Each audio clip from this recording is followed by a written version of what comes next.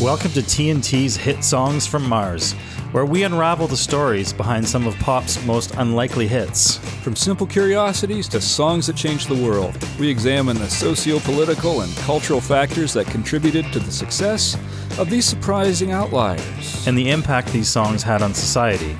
I'm Tom Thompson. And I'm Tyler Ralston. And together we're TNT.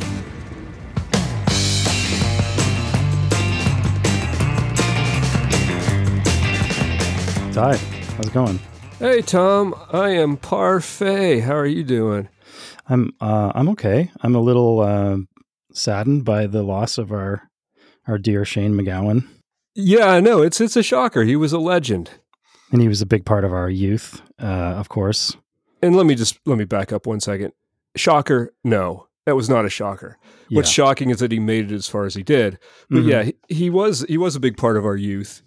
So again, it's one of those things where, someone like that goes, even though you haven't thought about him in forever, and it's like, oh man, your own mortality comes into focus a little bit. Yeah. Well, and I think it sounds like he died peacefully at home. So that's nice, at least. He'd been in the hospital for many months, apparently. So right. And I think he was confined to a wheelchair for the last 7 years or something like that. Oh, that long. Wow. Since I think so. It's been a while since he had a couple probably alcohol-related falls, and there's a point where your body just can't withstand repeated falls down flights of stairs or whatever. Mm-hmm. Yeah, for sure. How are things going with you? Not too bad. Just kind of, settling into the holiday season with all its pluses and minuses. Yeah, for sure. How about it's a mixed you? Bag. Yeah, same deal. I mean, I'm really waiting for the snow to come so I can start skiing. It's just kind of a hard time of year because in terms of activities, because it's too cold to do many of the summer and fall things like cycling and all that. But there's no snow yet, so you can't ski yet. But okay, Tom, welcome to my winter world. Oh, this is your whole world. I guess. Yeah, it's too cold to do all that other stuff you just mentioned, and it never snows enough to ski. So right. Again, cold mud. That's a Kentucky winter. I mean, we get the odd days where you can do stuff, and winter hikes are great. You can do those. Mm-hmm. It's not like 40 below zero or whatever, but yeah, it's an easy but depressing winter. Depressing because it's weak. Yeah, and I'm guessing that the hikes are probably pretty muddy. Well, not necessarily. Okay. But yeah, it's kind of cool. Winter hikes have their own pluses. With all the leaves gone, you can see these amazing distances sometimes that you wouldn't see in the summer. That's true, yeah. Like at the Breaks Interstate Park where I love to hike, you can see down to the river, which is unreal. Mm-hmm. In the summer, you can't see more than a couple 100 feet because the foliage is so thick, which is cool. You get a new look at things. Yeah. Any plans for the holidays? Let's not think about that right now. Okay. Let's just get there in one piece. That's my philosophy. Get there in one piece. Okay. Well, my dad is turning 90 just after the wow. holidays, so that's a pretty big deal. So I think we'll be having some kind of a party for him. Pretty amazing awesome. To think of that active guy being 90, isn't it? Yeah, most people don't see 90. It's true. Mm-hmm. Shane MacGowan didn't see 90. No, certainly not. Yeah, what's amazing about him, I mean, it's, again, the amount of abuse that he seemed to inflict upon himself, again, that he made it to 65. Yeah. I mean, when you get kicked out of the Pogues for drinking too much, you've got issues. Yeah. Well, on that note, Ty, I think I'm going to kick into our hit song from Mars here. Oh, you just want to get right down to business? All right. I really do. I'm not fooling around here. All right, there's enough fooling around on the holiday episode, so let her rip. All right, here we go. Oh, yeah, I kind of figured that was coming. You knew because I was kind of rushing into the episode. And of course, the passage of Shane MacGowan not so long ago. Yeah. So, it's, one of 2 rock and roll Christmas songs out there worth listening to, so... Well, it's kind of weird for me because obviously, like, we have this strong tie, maybe me more than you, to the Pogues. But I don't think I actually realized until researching this episode just how massive a song this has been. Okay. And particularly, I mean, obviously in New York, it's a really big deal, and there's a lot of Irish folks living in New York. But anyway, I'll just back up a little bit. So obviously, the song is "Fairytale of New York" by the Pogues. It was released the 23rd of November, 1987. And then in 88, their classic album, If I Should Fall from Grace with God, was released. And that was their third studio album. They did have an EP, Poetry in Motion, before that. I think we might have a fight about this, but I think good. If I Should Fall from Grace with God is my favorite. But I think you're a Rum guy, aren't you? Oh, absolutely. Rum Sodomy Lash is the peak. Wow, I so don't agree. I'll tell you why. Please enlighten us, oh wise one. I think that theme seems to be coming up over and over. I think that this is the album that they really found themselves on. That I think I did before you accuse me of being unfamiliar again with Rum Sodomy and the Lash. I did listen again today, and while I think I do think it's a great album, I find it's fairly traditional. And I just think that the Pogues became so much more in the next album. They really pushed beyond. That's interesting, and that's probably a fair assessment. And there's a lot of reasons I think we could examine that. Well, go ahead. You finish what you have to say for this intro, and then we can debate. Well, I think we should debate right now. Let's start with a good Irish fight. Aye. Oh, he's taking a drink of whiskey. Yeah, that's right. Bailey's and coffee. Well, I would like you to defend why you think Rum Sodomy and the Lash is the penultimate. Ultimate. Oh, Thank not you. penultimate. No, it's Fall from Grace is penultimate, is in second best. Oh, okay. I actually didn't know that was the thing. Everyone misuses that word. Okay. Saying from the. Thank you, old wise one. You're welcome. Yeah, I know, ultimate and then beyond ultimate. Now it just means second to last. Anyway, or second. Okay. So, back to your question. It's got that perfect combination of raw and refined. It hasn't crossed over the line into too produced or anything like that. It hits the moment. It hits the sweet spot. And I'm not saying that If I Should Fall from Grace with God is bad or anything other than that. And I think it's safe to say, which one's better, in my opinion, ask me on a given day, Yeah, right. They both have wonderful things about them. Definitely Rum Sodomy and the Lash is the punkier one. And If I Should Fall from Grace, it's a more refined sound. And all that's perfectly good in a perfectly natural steps in their evolution. So it's kind of hard to ask which one is quote unquote better. Absolutely. Yeah. Yeah, because they're both great. They're classic albums. But okay, I think we can probably both agree that Peace and Love, which came after, was a definite step down. Absolutely. From both of those. Absolutely. And, I was lucky enough to see the Pogues on the If I Should Fall from Grace with God tour. And it was just like life altering. It really was. It was just unbelievable. And I really think that they were at the peak of their powers at that point. But I will say a few things about Rum Sodomy and the Lash. I do think his vocals are great. Possibly stronger on that one. It's kind of raw. Do you know who produced Rum Sodomy and the Lash? If I'm not mistaken, I'm going to say Elvis Costello. You're quite right, sir. Yeah, that's what I thought. He produced that, and he also produced Poetry in Motion, which was the EP that followed Rum Sodomy and the Lash. So, and as we've sort of discussed before, he lets them do their thing. Exactly, with our episode on Madness, where we talked about the specials. We mentioned that part of the reason why that ultimate specials album, as opposed to penultimate, was a success, is because he it is raw, and he kind of just let them. It's almost like he just recorded like a live performance kind of thing. So right, and it's not as big a sound as is what would you call it? If I Should Fall from Grace. For the song Fiesta, there's a horn section, for crying out loud. Yeah.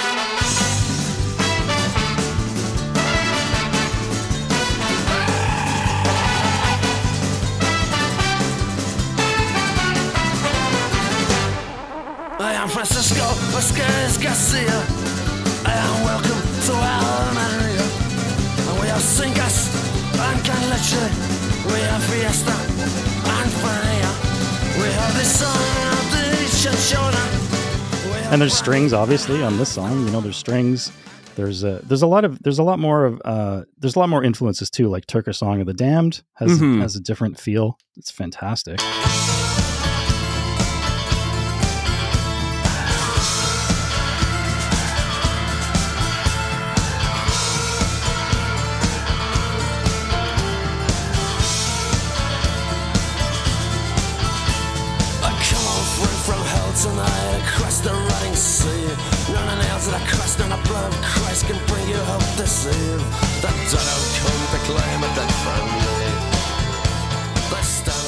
It's also pretty punk, though. Like a song like Bottle of Smoke.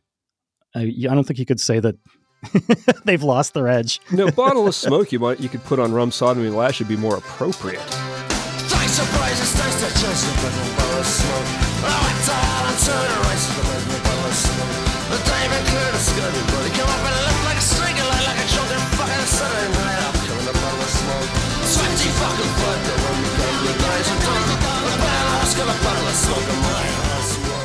Yeah, who knows? It may have been recorded in that era or written in that era. It's true. It's like, let's throw this rockin' one on this one just because we need a little more of an edge, that kind of thing. Who knows?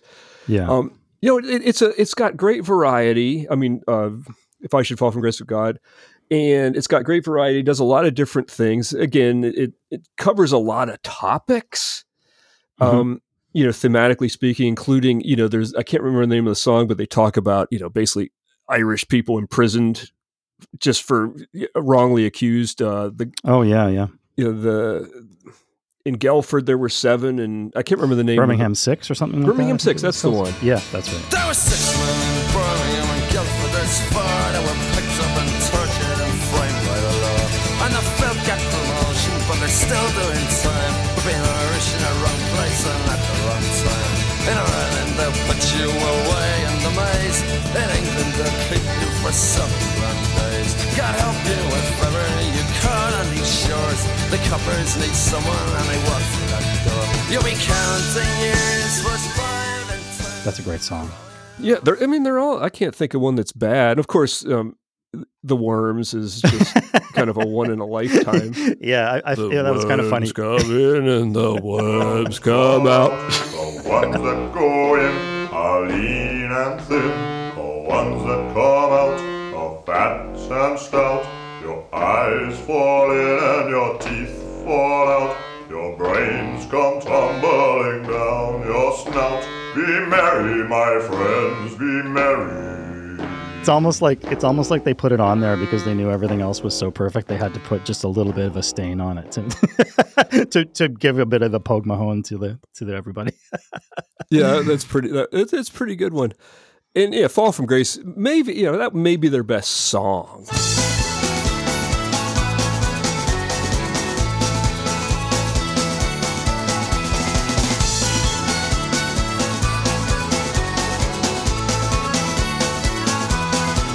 I shall fall from grace of God, where no doctor can relieve me. If I'm buried beneath the sod, but the angels won't receive me. Let me go, boys, let me go, boys. Let me go down in the mud where it's all dry. That's a great song. Yeah. It's very. I mean, it's funny because I actually didn't remember how much Rum Sodomy and the Lash was more. It's very ballady in a sense. Like almost half the songs are ballads. Which I was surprised to re-listen to it and note that. Yeah, that's true. There's the Pair of Brown Eyes, which there's a weird thing they do on that album. They have one that's clearly written from the perspective of a woman, and it's sung by Shane, and then one sung by a man, which has the woman singing. Yeah, and it's like they flip the script, which is kind of funny. Yeah. It's funny. Yeah, because I think Kat O'Riordan is her name. Yeah. It looks like Kate, but everyone seems to say it Kat, or the Irish do at least. Kate. Yeah, she sang that one. I'm a man you don't meet every day. It's actually beautiful singing on that. Oh, my name is Chuck Stewart. I'm a canny gunman and a roving young fella I've been. So easy and free when you drink, and when me, I'm a man you don't meet every day. Oh yeah, it's a wonderful thing. And then let's see, also on that album was a pretty risque thing they did, the Old Main Drag. It's a first-hand perspective of a gay prostitute or someone who goes to the Old Main Drag of London and winds up being a gay prostitute. When I first came to London, I was only 16, with a fiver in my pocket and my old dancing bag. I went down to the Dilly to check out the scene, but I soon ended up upon the Old Main Drag. Yeah. Okay, well, let's just get into a little bit of the sort of the success of this song. Okay. It reached number 2 on the UK charts when it came out, and it was only beaten by the Brenda Lee classic "Always on My Mind" by the Pet Shop Boys, your favorite. Indeed.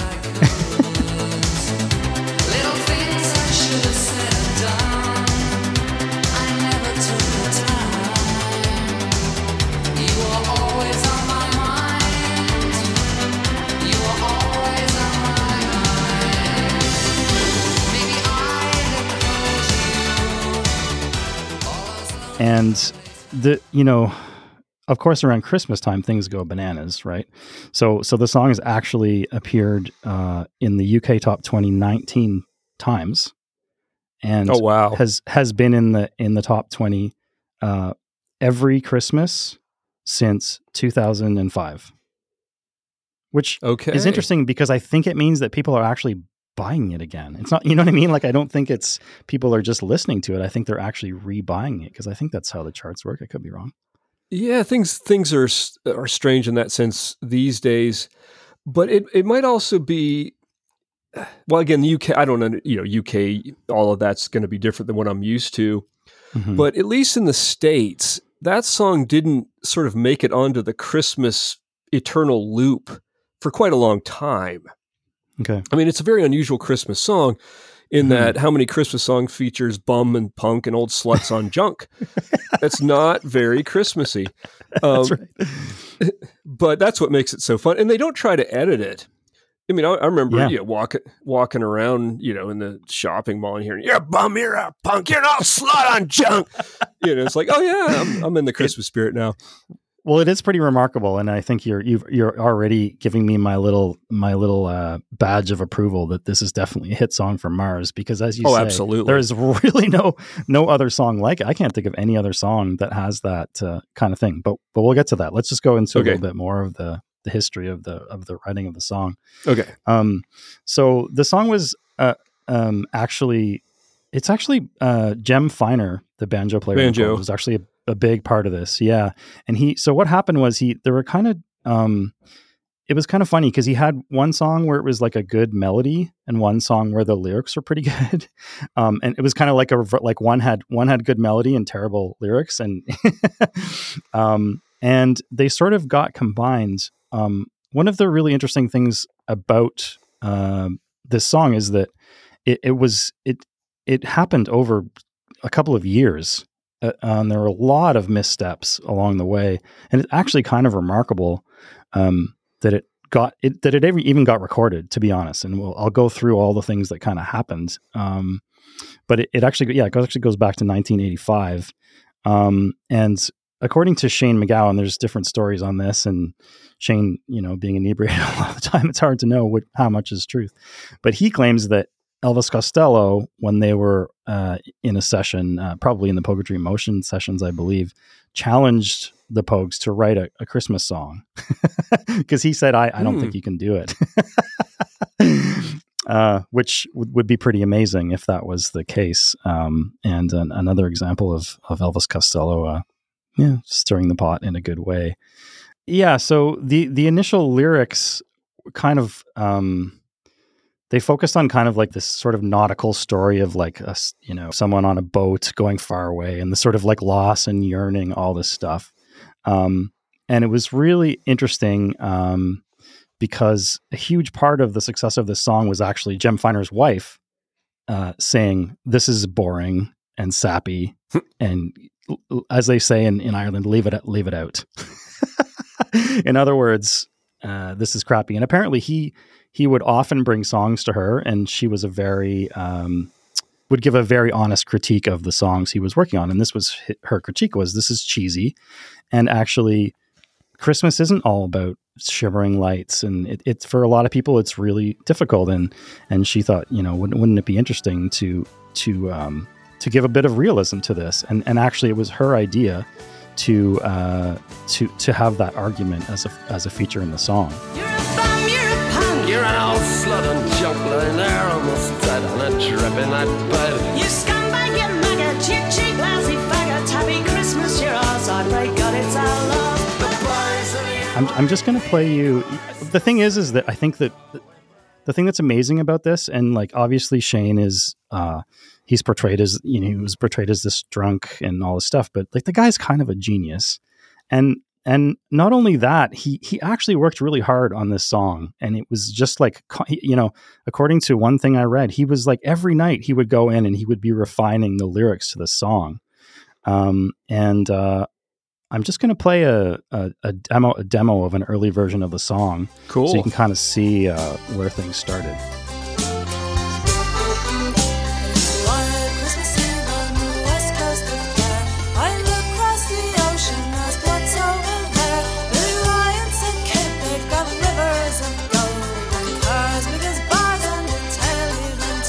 There's a story that happened in New York long ago about a Jack and me when it was covered with snow. Set fires in Times Square with some cops that we knew. Then we drank Tom and Joe. So you can definitely see how the song wasn't really there at all, and how much work needed to be done. Of course, it's interesting on this version. It's actually Kat O'Riordan was singing the female part in the song. Yeah. It should be said, I think, at this point that the Pogues were at one point they were touring in Germany, and they were watching this film Once Upon a Time in America. Do you know that? Oh film? yeah, sure. The gangster movie. Yeah, they were absolutely obsessed with this movie. So they were touring and they were just endlessly watching this movie over and over. And I think it really started to that sort of the New York vibe really started to work into them, and especially Shane. Oh, that's cool. That's far out. Yeah. So that's pretty interesting. So obviously, I think when you heard the lyrics that were going on in that previous version, you can see that there was a lot of work to be done. And then, so the song kind of got shelved. But that wasn't the only problem, because in 1986, Kat O'Riordan ended up marrying Elvis Costello and quitting the band. Yeah, that's right. She was the original bass player too, wasn't she? Yeah, that's right.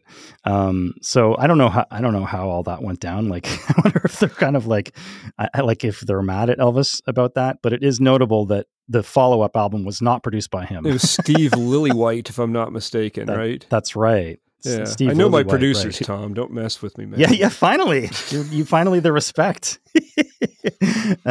Yeah. So Steve Lillywhite, and I mean, he was a huge producer. It's actually quite a coup that they got him, because what else did he do besides that would be previous to the most of the early U2 albums? Nothing changes on New Year's Day.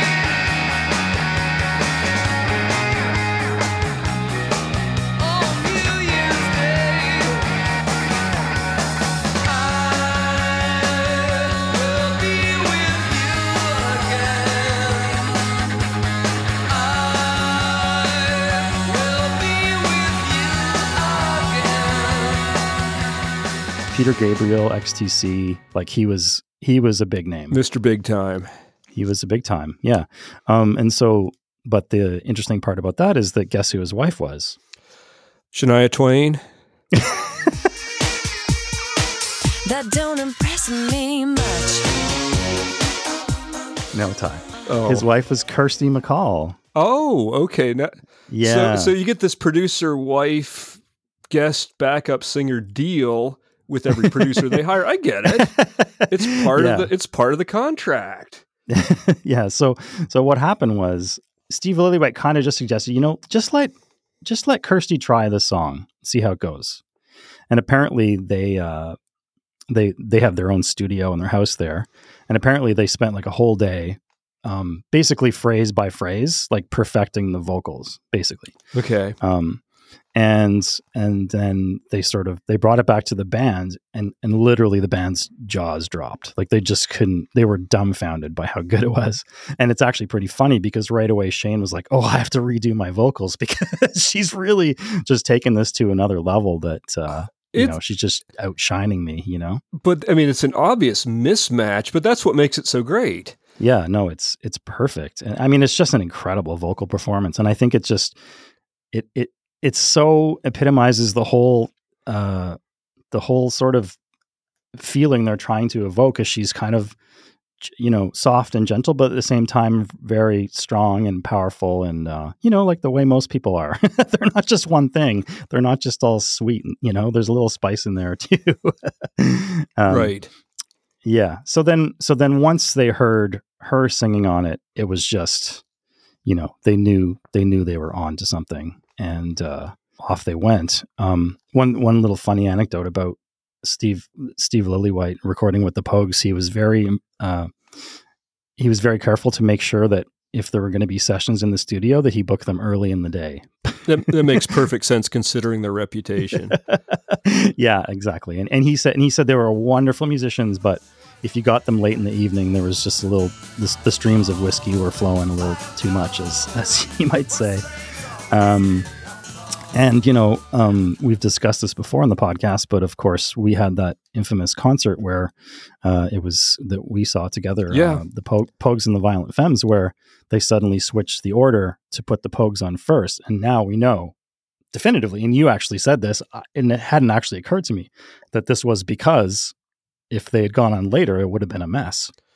Did you find that out for a fact, or is that's just the modus operandi? I mean, I didn't find it out for a fact, but backed up what you thought initially, and also backed up by what Steve Lillywhite is saying. I think it's the thing. He said if I were to book them for a performance, I would book them no later than 6:00 p.m. That's by pushing your luck. Yeah. So, and in a case like this, it would have been, I think what was it, Canada's Wonderland or something like that? Where was that? Yeah, that's where it was. Yeah. So it would have been a pretty early show. They were probably on at 8 or something, they would have been catching them before things really got out of hand, basically. Okay. So this goes back to the argument. See, they got handlers at this point, and which makes that next album not quite the same as the other one. So I just want to point that out. Yeah, and I think that the things really started to go off the rails, and Steve Lillywhite kind of backs us up after If I Should Fall from Grace with God, where the lifestyle of the Pogues kind of took over the music in a sense. So they were already in their decline, and actually it was around that time that Shane was kicked out of the band. I believe 91 he was kicked out, and that would have been not too long after that concert that we'd seen. And again, that Peace and Love just was no match for. Not even close to the other albums. When I was young, I watched the cars. When I was older, I drank a buzz. When I was young, I shook the leaves. When I was older, I drank with thieves. I found love. She gave me dreams. She left me drunk in New Orleans.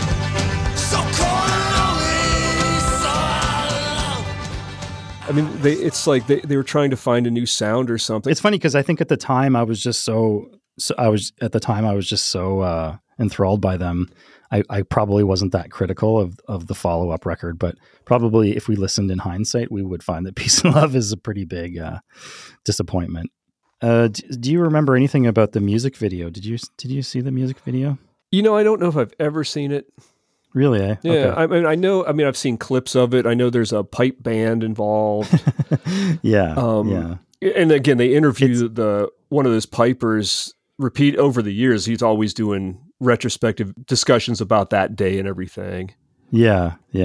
Well, yeah, it's pretty descriptive to sort of what the lyrics are of the song. But yeah, Matt Dillon is featured in it. I don't know if you knew that. I didn't. It's kind of fun. He's actually the cop who arrests Shane MacGowan, and it's kind of funny because he was a big fan of the Pogues, and it's the reason he ended up being in the video. And at one point, Shane kind of said to him, like, we have to make, because I guess they kept redoing the scene because it didn't look convincing that Matt Dillon was kind of pushing him around. And eventually Shane MacGowan said, just step into it. Don't handle me with kid gloves, like let's get this scene done. And so he didn't end up kind of being rough with him in the end. One thing that's kind of funny about the shoot is that the Pogues were, during the video shoot, were drinking heavily. And they were actually a big part of the shoot was done in a New York City police department. Okay. On the lower east side, I believe. And at one point they were getting so out of hand that Matt Dillon, who was the only sober one there, had to go and talk to the officers and say, it's okay. I'll vouch for them. Like, I'll keep them under control, kind of thing. So that's kind of funny. And then, yeah, one thing that, as you kind of brought up about the NYPD choir, well, there is no NYPD choir. And yeah, so as you sort of alluded to, they did employ the services of the NYPD pipes and drums band. And that's kind of funny because I think it was about 30 or 35 officers in this band, in this pipe band. And they brought them over in a coach. And apparently they were drinking heavily in the coach on the way to the set. And so much so that when they arrived, they refused to do their part in the video unless they were given more alcohol. All right. So in an odd turn of events, they were actually more drunk than the Pogues at this point. That's an accomplishment. Which is saying something. Yeah, exactly. And then the other thing that's kind of funny about this is that, of course, the lyric in the song is that the NYPD choir is singing Galway Bay. None of them actually knew Galway Bay. So what they ended up doing was they ended up singing the Mickey Mouse theme song because it was the only song they all knew. And then they just kind of slowed it down in the video to make it seem convincing. And it is funny, if you watch the video, it doesn't look like they're singing an Irish tune. That's pretty good. Yeah, I mean I've never seen the video, but the video is the stuff of legends. Yes. Also, another thing, the none of the cops had any idea who the Pogues were. I was like, okay, we'll do a video. Yeah, because they would have been a pretty niche thing at that point. I'm kind of surprised Matt Dillon had heard of him even. Yeah, no, it's true. I remember my first encounter with anything Pogue, and I didn't realize it till much later. I saw someone wearing a T-shirt for the Pogues, and I didn't remember that. I remember the guy with a Napoleon hat and broken teeth, and then years later, I'm like, that was Shane MacGowan. And, that was many years before they become a thing. Right. So it's like, okay, now it's starting to make some sense. Well, and it's funny because, I think we've mentioned this before, actually. I've always been amazed how Shane MacGowan shows up in so many of the early punk shows. He's in the audience, especially the Sex Pistols. Anytime you see any of those early Sex Pistol shows, Shane's there. So I kind of love that even at that young age, like punk he had his Irish side and he had his punk side, and that was early on. There's a clip of him at a Sex Pistol show, head to toe in a Union Jack suit. Yeah. I mean, which is kind of funny. No, apparently he saw the Sex Pistols and that was it. His life changed. He had long hair at that point. He cut it off, and him and everyone else in the audience, it seems. Yeah, that's right. Yeah. And I guess another tidbit on his, the Irish punk sound that he really popularized was that a lot of people were very angry. A lot of Irish people were very angry at what they at the time saw as sacrilege by butchering their songs and punkifying them. Yeah, And for sure. I mean, I think now, no, he's a favorite son, but back then It's true. Yeah. It's true at the time. Yeah, they weren't nearly as accepted, and I think Fairytale of New York went a long way to gaining that acceptance, because you hear a lot of the sort of traditional bands covering it now.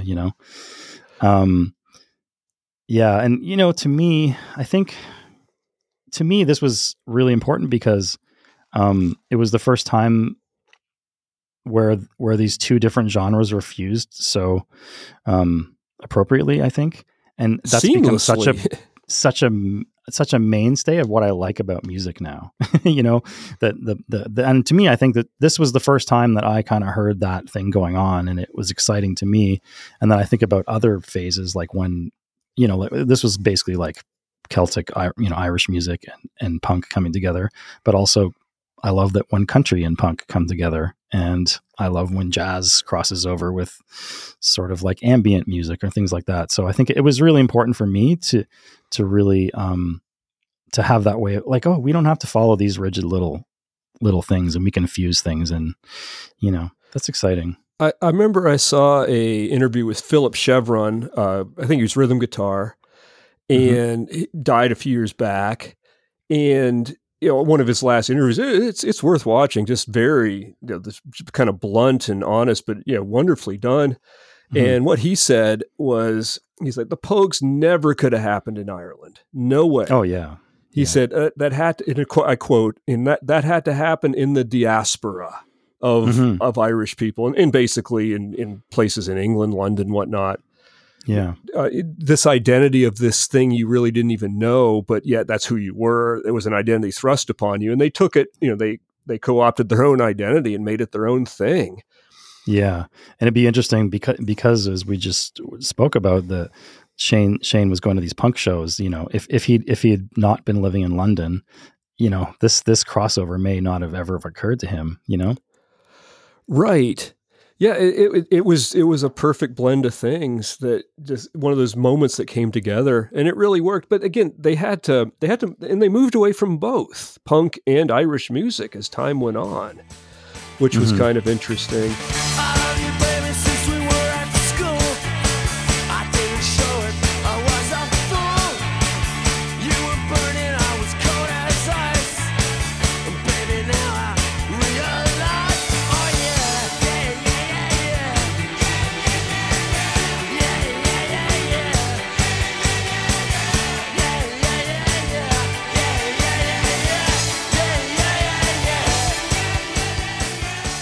One of the things that, of course, the lyrics were controversial, and I just wanted to read you something that McGowan sort of said in his defense about the lyrics. Okay. So he says, the word was used by the character because it fitted with the way she would speak and with her character.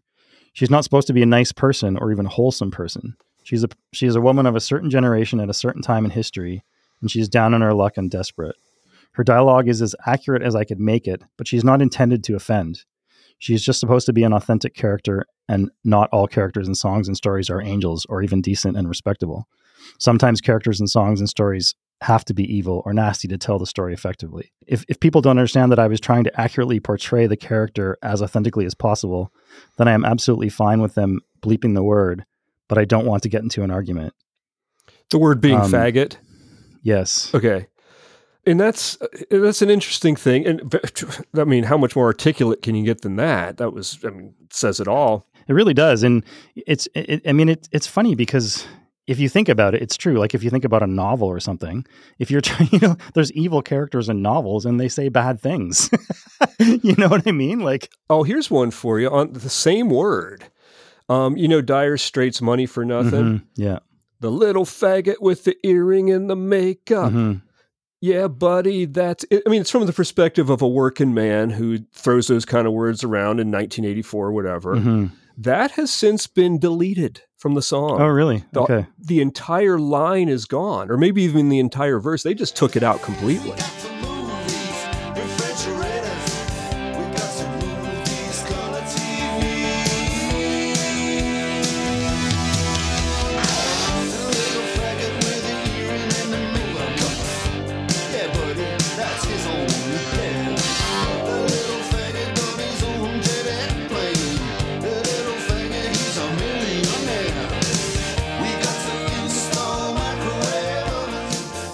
Interesting. Because of what the heat that Shane was taking for that lyric, but yet this one survives, curiously, and it's a Christmas song.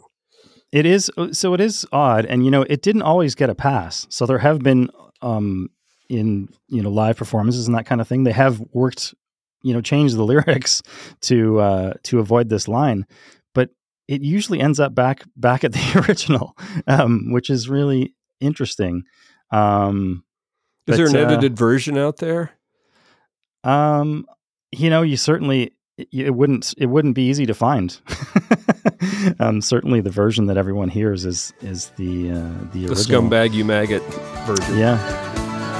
You're a bum, you're a punk, you're an old slut and junk with an arrow styling and dripping and blood. You scumbag, you maggot, you cheap and you haggard. Happy Christmas, you're all done, my God, it's all lost. The boys of the NYPD chorus. So, but yeah, I know it is interesting that it's stayed that way, and I think Shane makes a pretty good argument. Of course, this is all grays here. This is someone takes that line in out of context and uses it as a means of hate or something. That's a horrible thing, and of course that happens as well. So it's tricky. I think it's obviously a story, and it's referring to a time in the past where that was more acceptable and all of that.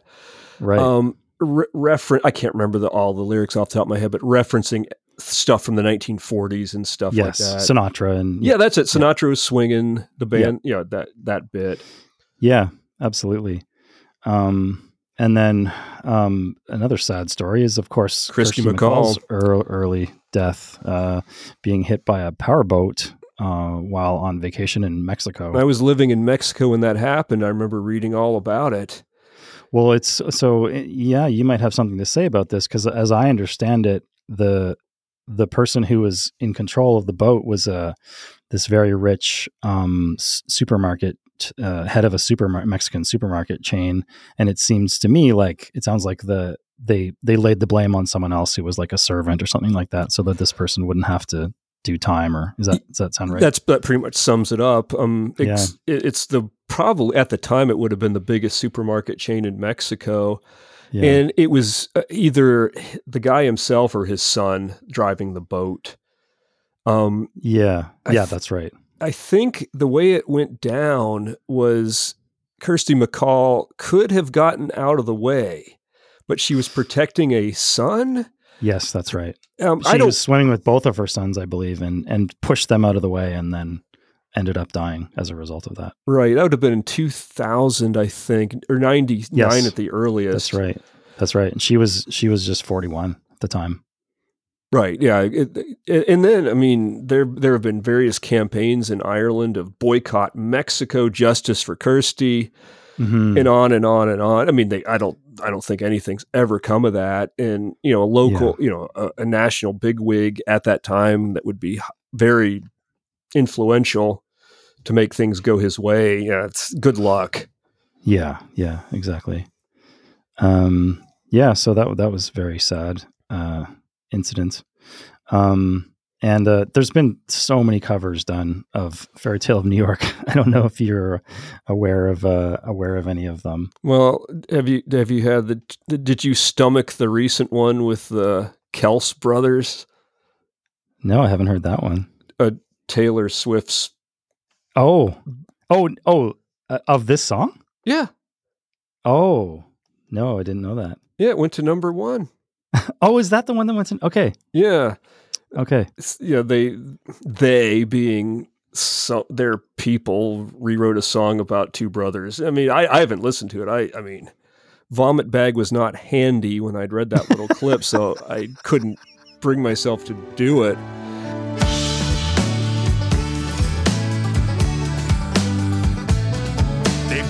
cars, biggest bars, they got rivers of gold. But the wind goes right through you's no place for the old. When you first took my hand on a cold Christmas Eve, you promised me Broad Street was waiting for me. You were handsome, you were pretty, you're the king of South Philly. When the band finished playing, they howled out for more. The leathers were swinging, all the drunks they were singing. We fought on a corner, then danced through the night. Yeah, well, there's a whole gamut of covers, going from really quite amazing to very vomit-inducing, as Okay. you've mentioned. Do you know KT Tunstall? Know the name, not familiar Okay, with the work. she did a really good one with Ed Harcourt. They've got cars, big as bars, they got rivers of gold. But the wind goes right through you, it's no place for the old. When you first took my hand on that cold Christmas Eve, you promised me Broadway was waiting for me. You were handsome, You were pretty, queen of New York City. when the band finished playing, they howled out for more. Sinatra was swinging, all the drunks they were singing. We kissed on a corner and danced through the night. The boys in the NYPD choir were singing Galway Bay. Have you heard the John Bon Jovi version? That would be one I couldn't hit stop fast enough. I think I had, and I literally was like, I can't deal with this right now, and I turned it off. So no, I haven't.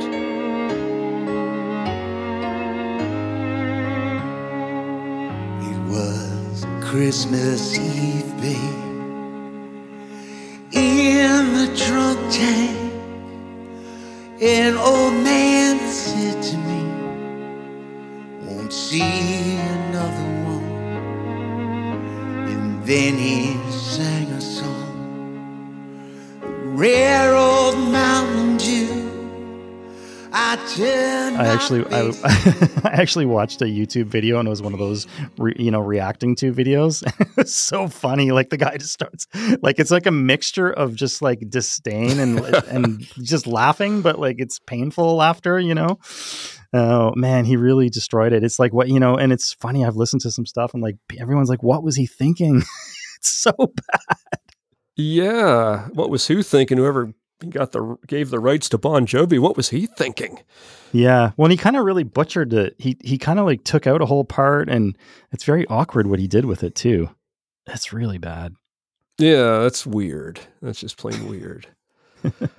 But again, this song is just out there as a Christmas staple now, which is kind of an amazing thing. It's really odd. It really is, yeah. And I can't think of any precedent. I can't even think of anything that's come out since that's like that has that kind of argument as a central feature. And the thing is, like, the song is incredible from start to finish, but that part really grabs people. It's that part, and I think it's almost like an antidote to all this like saccharine crap that we're fed at Christmas that I think people have really grabbed onto. Well, I mean, most of the good Christmas songs are anti-Christmas or the other side of Christmas. I mean, John Lennon's "And So This Is Christmas." So this is Christmas, and what have you done? Another year over, and a new one just begun. And so this is Christmas. I hope you have fun. The near and the dear one. The Kinks, "Father Christmas." Yep. I mean, those are kind of like, wait a minute here. Let's take a look at this. And on the other side of the spectrum, you have "Simply Having a Wonderful Christmas Time." Gong. My vote for the worst Christmas song of all time. I think, hey, we agree on something then. That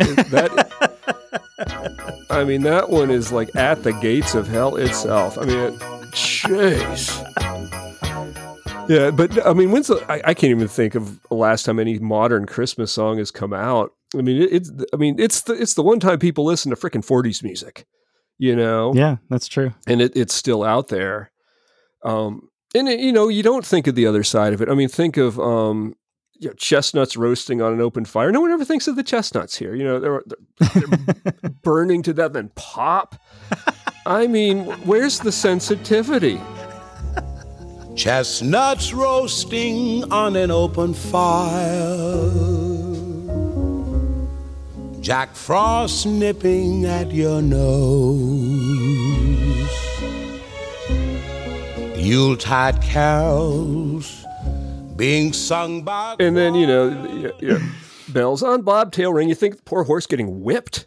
I mean, where's the decency? I mean, it's cruelty. Yeah. It's a cruel Christmas. So it needed a corrective. And again, as you put it, the saccharine nature of Christmas songs. And then, suicide rates are through the roofs during this time period because you're bombarded with everyone's happy except for you. Exactly. And so listen to the Pogues and, okay, I'll be, I mean, the very first line is, it was Christmas Eve, babe, in the drunk tank. An old man said to me, won't see another one. Okay. Stuff. Yeah. Okay. Now we're talking, I mean, maybe he goes too far the other way, but it needed the corrective, right? Yeah. Yeah. And I mean, I think that was his whole thing. He was always just this total outsider. It's incredible. And even, early on, playing up his lack of teeth, his rotting teeth, in the Dirty Old Town video, it was very much like, this is who I am and take it or leave it. I think it's so punk rock to me. Yeah, and his teeth, apparently he was very, very sensitive about that.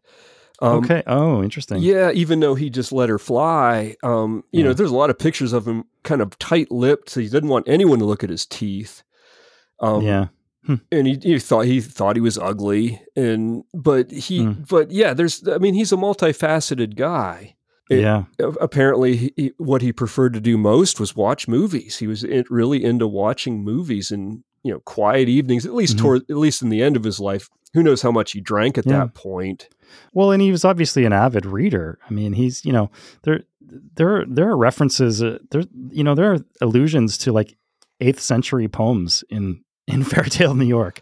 So this is not a dumb guy who wasn't very well read, No, on the contrary, as a young kid, he was recognized early on as being very smart, and his parents made a huge effort to get him into the private schools of England, like the highest end ones, because he was recognized by his instructors as this kid is smart.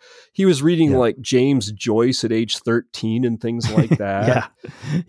But then his, his teenness, got the better of him. He was dabbling in drugs, and I think he was caught distributing, and the school expelled him at that point. Okay. But he was on track, at least for a brief moment, of having like an academic career. Yeah. Who knows? Wow. Yeah. Professor McGowan could have been. Right. And Irish literature. Yeah. And I don't think he cared when that fell apart. And he obviously did quite well for himself. Yeah. But it was still that literary side of him was part of who he was as well. Okay. Your favorite Pogue song? Oh, you know what? I love If I Should Fall from Grace with God. It's not, there hasn't been 1 minute that I didn't hear that and it didn't make me feel excited, but kind of an odd one. Not really on the same level, but I've always loved it. Maybe just because it wasn't as readily available, but I love South Australia. All right. And that was like a non-album track. And it's a non-Shane track too. It's a non-Shane track. Yeah. Yeah. Someone else was singing. Was that Phil Chevron? I don't remember. I don't know either. I was actually going to look that up. I wonder if it might actually be the drummer. In South Australia, I was born. Cave away, haul away. In South Australia, around Cape Horn. We're bound for South Australia. Yeah, haul away, you're rolling king. Cave away, haul away. Haul away, you'll hear me sing. South Australia. 'Cause I woke up morning fire. Cave away, haul away. Just there I met this Nancy Blair. We're bound for South Australia.